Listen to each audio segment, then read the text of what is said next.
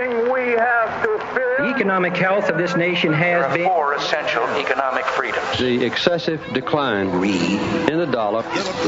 So late rally on Wall Street. Too big to fail. Grow the economy. Growing the economy. It's amazing what's been going on with the economy. Welcome. This is Money Talks. Money Talks. Good morning. What up, fam?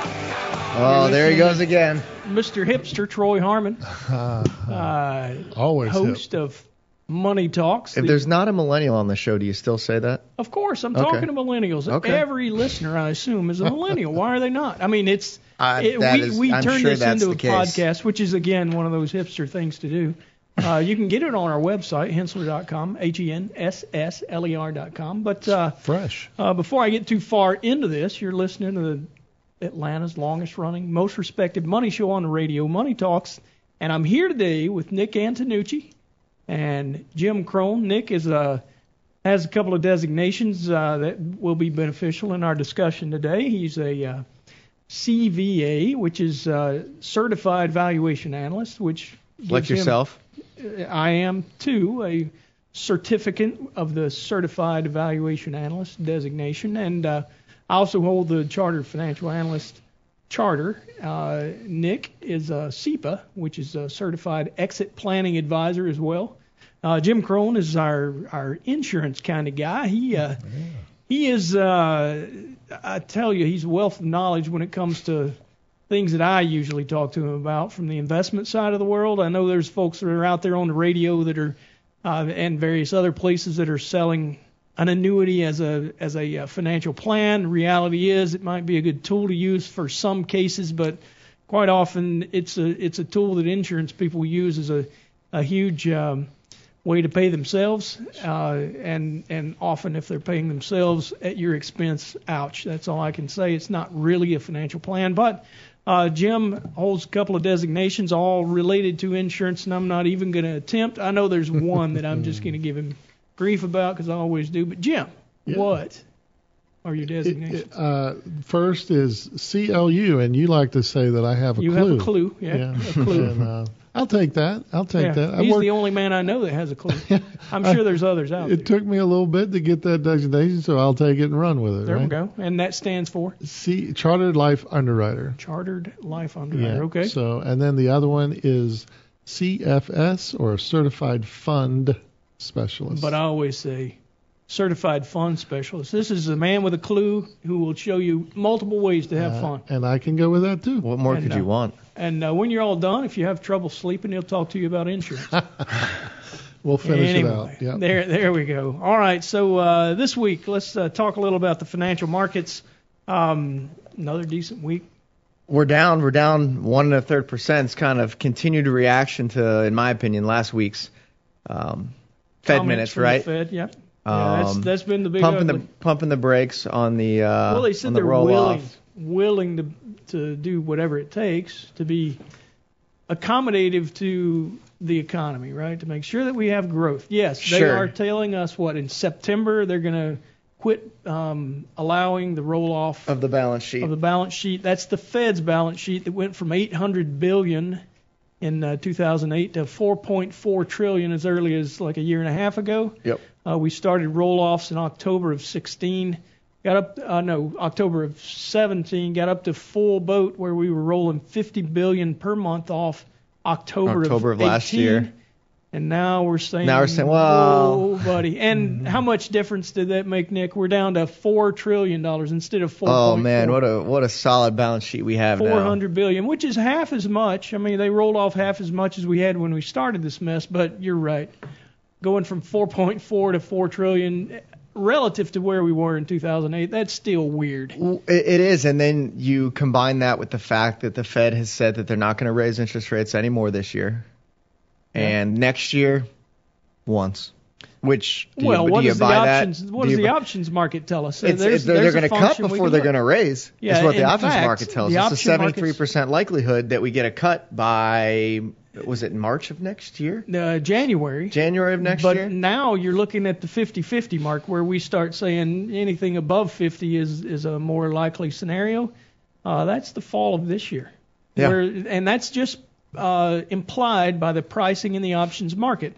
Generally tends to be what we call the smart money. You start looking at that kind of stuff, and it starts telling you that maybe a little bit of grief is on the horizon.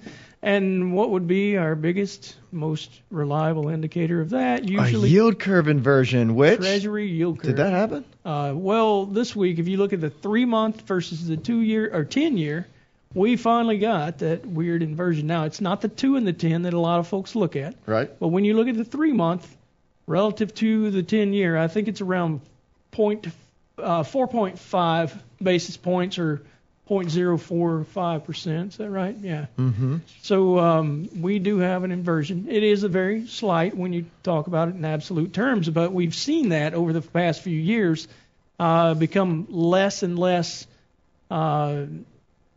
large, I guess, if you would. But it really is kind of a function of how we've seen yields decline. Now, the last time we saw inversion in the market was 2006. It was late in 2006, right? Market topped about a year later, and we wound up October of 07. And then by October of 08, we were already talking. We were in recession, but we were way down by the time we heard recession talk, right? So the market moves late against this particular indicator, but it's almost a sure bet within 18 to 24 months. It is an indicator, right? It's, yeah, it's exactly. One that and historically has been very accurate. That's the thing.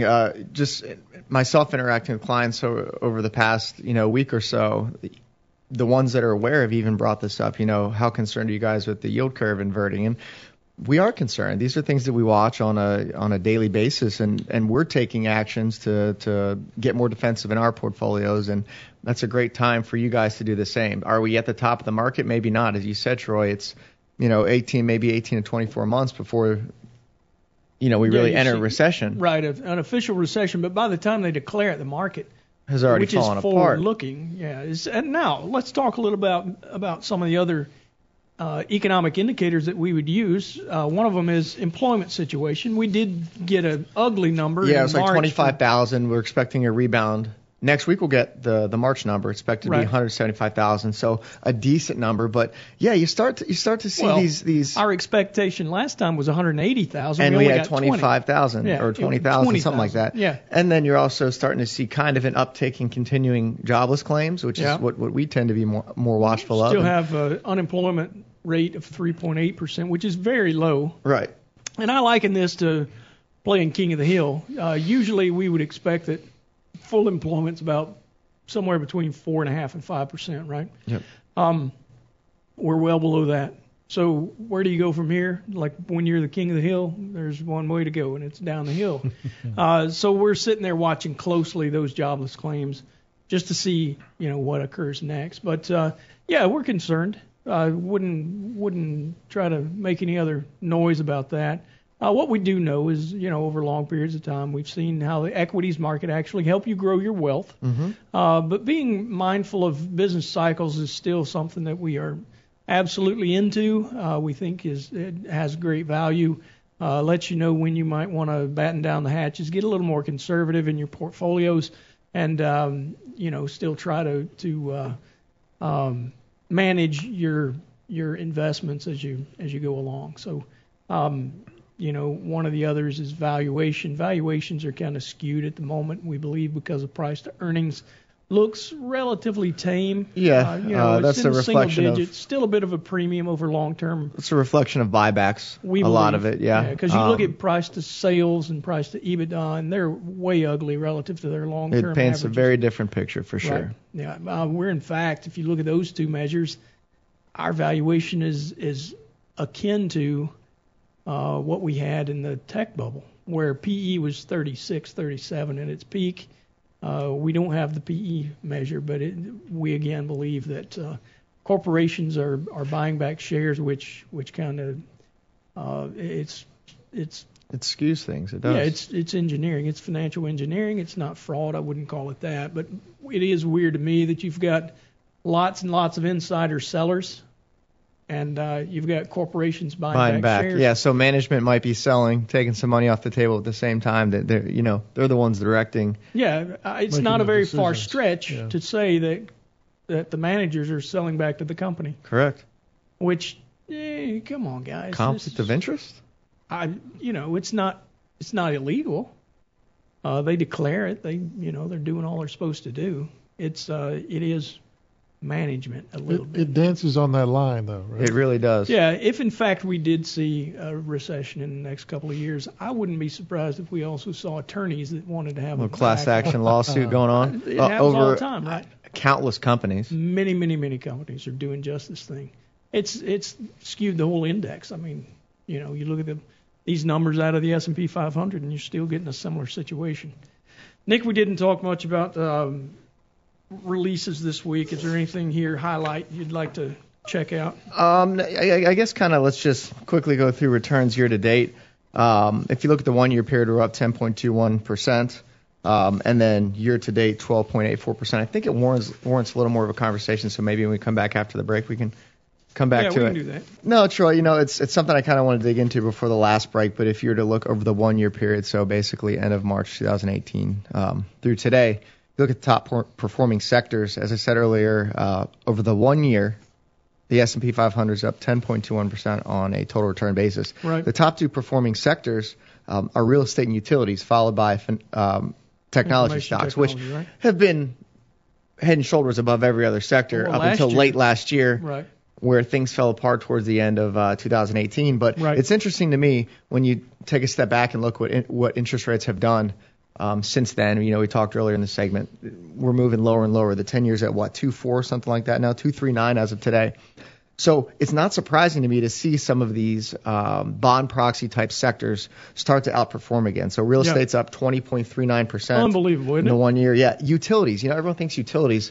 Oh, why am I going to invest in utility stocks? They're not growing. Yeah, 3 to 5%. But they pay 3 to 5% in dividend yield, and they're up 19.26% in the 1 year. So sometimes it's not all about that huge earnings growth number. If they're growing earnings 5 to 6%, like I know Southern Company is, there's something attractive about the predictable cash flows, the stable earnings and revenues, especially if you consider where we are in the economic cycle. And this is something that I'm going to kind of go back to a lot in this show as we answer some listener questions.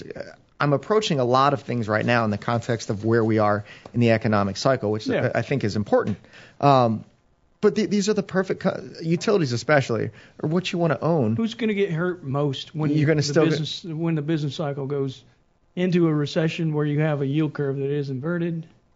Financials generally? Yeah. Guess who's at the bottom over the past year? Financials. The one and only negative return out of any sector, 4%. Yeah, you just look at a lot of the cyclicals down there as you get further down the list of those top performing sectors in the 1 year period. Discretionaries are doing surprisingly well for a cyclical kind of stock. Even if you look more recently, consumer discretionary has done really well. We've seen a lot of high flyers surprise to the upside. Consumer staples, middle of the pack, something I still think it's been underloved. It has very much so. That's exactly the way to put it. And it really for very minimal reason. I don't know why. If you're underweight consumer staples right now, I would say fix that. Yeah, absolutely. And even within consumer staples, you can see opportunities like tobacco stocks. Yeah. We decided to take more action in that beginning of this year, late last year, and so far it's paid off well for us. Yeah, the one thing I would say is it's probably likely if you haven't touched your portfolio in a little while, you probably are still overweight information technology, underweight staples, probably well underweight utilities if you had them at all. Quite often they get skipped. But I would say that focus on that. I'd possibly think about taking some off of Infotech, and especially if you need some way to backfill your consumer staples, that'd be a wise choice. Yeah, I agree. We covered the year to date, 12.84% on the S&P 500. Infotech leading the pack. Real estate still doing well at 17% higher. Utilities well down the list at just 10.2% year to date. So nothing is negative. The worst that we've got is healthcare, which is another one of those places just getting kicked around bad. It's up 5.35% year to date, less than half of the overall index. So another place where if you're underweight, I would say healthcare would be a good spot. Yeah, and I think that's one of those that's still the Affordable Care Act, and there's still a lot of pending uncertainty as to what the healthcare picture looks like ahead of us, and I think that's a lot of what's weighing down healthcare stocks. So. Sure, yeah, we've got another another rankle in Washington where President Trump's trying to do away with our health care bill that was passed under the Obama administration. So we'll have that debate again. He's also not a huge fan of high prices in pharmaceuticals, which does impact pricing there, stock pricing. So it's one of those that you should watch, but again, I think worthy of your attention at the moment as far as on the buy side. Y'all stick around. You're listening to Money Talks, and we'll be right back.